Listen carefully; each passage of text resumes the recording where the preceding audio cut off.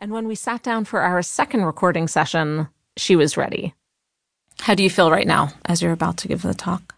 I feel nervous, but I also feel like every time I do the talk, I vindicate a little piece of myself that feels trapped by my story.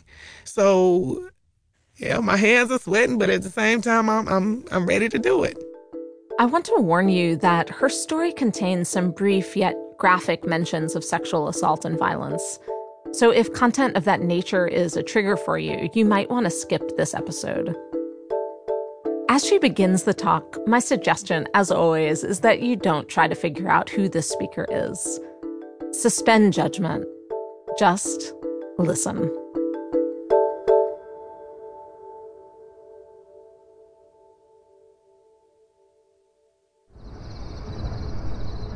I wasn't supposed to be here. They said, you ain't nothing, you ain't never gonna be nothing. I saw my first murder when I was just 11 years old.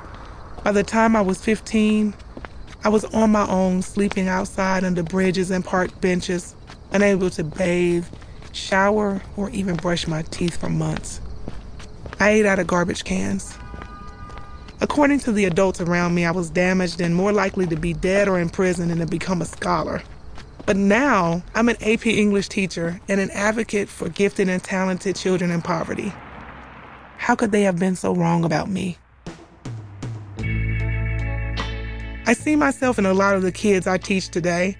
From an early age, I loved words and I loved learning, even though I didn't particularly love school. I remember sitting Indian style on my boombox floor, watching Nightline. It was my grandfather's favorite show and mine too.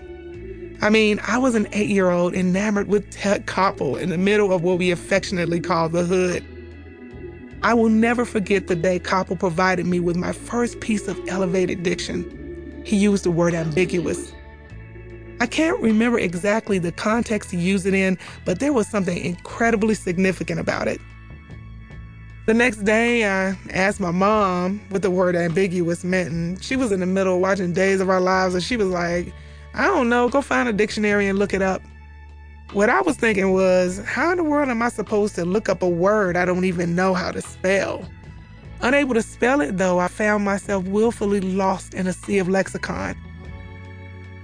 From that moment on, Diane Sawyer, Renee Descartes, Angela Davis, even some Agatha Christie led me deeper into books. Books became my best friends, and the knowledge from them oozed out of me. Reading was my escape from the war zone I lived in, same as so many children in poverty. Flashing forward to my teenage years, it was the toughest time in my life.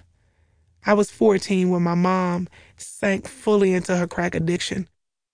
Nearly every night I was awakened by men sexually abusing me. I feared sleep when it was coming and I avoided it whenever I could, but every moment when I was awake, my mom abused me too. She yelled at me and degraded me. You ain't nothing, you ain't never gonna be nothing. One day, I stood up for myself and begged her to stop hurting me. I told her how she made me feel. I wanted her to pity me. I was honest, and I cried, something I didn't normally do.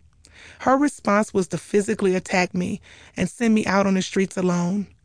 Then I had to figure out who I was and live with the fear that no one might ever see me as good enough. The scars from my upbringing left me feeling unsafe, hopeless, and afraid like so many children in poverty. I developed a rough exterior to protect me from the constant jabs people threw at me. I brought all that pain, rejection, and self-loathing right into the classroom with me. So in school, many of my teachers might have had a different opinion about me.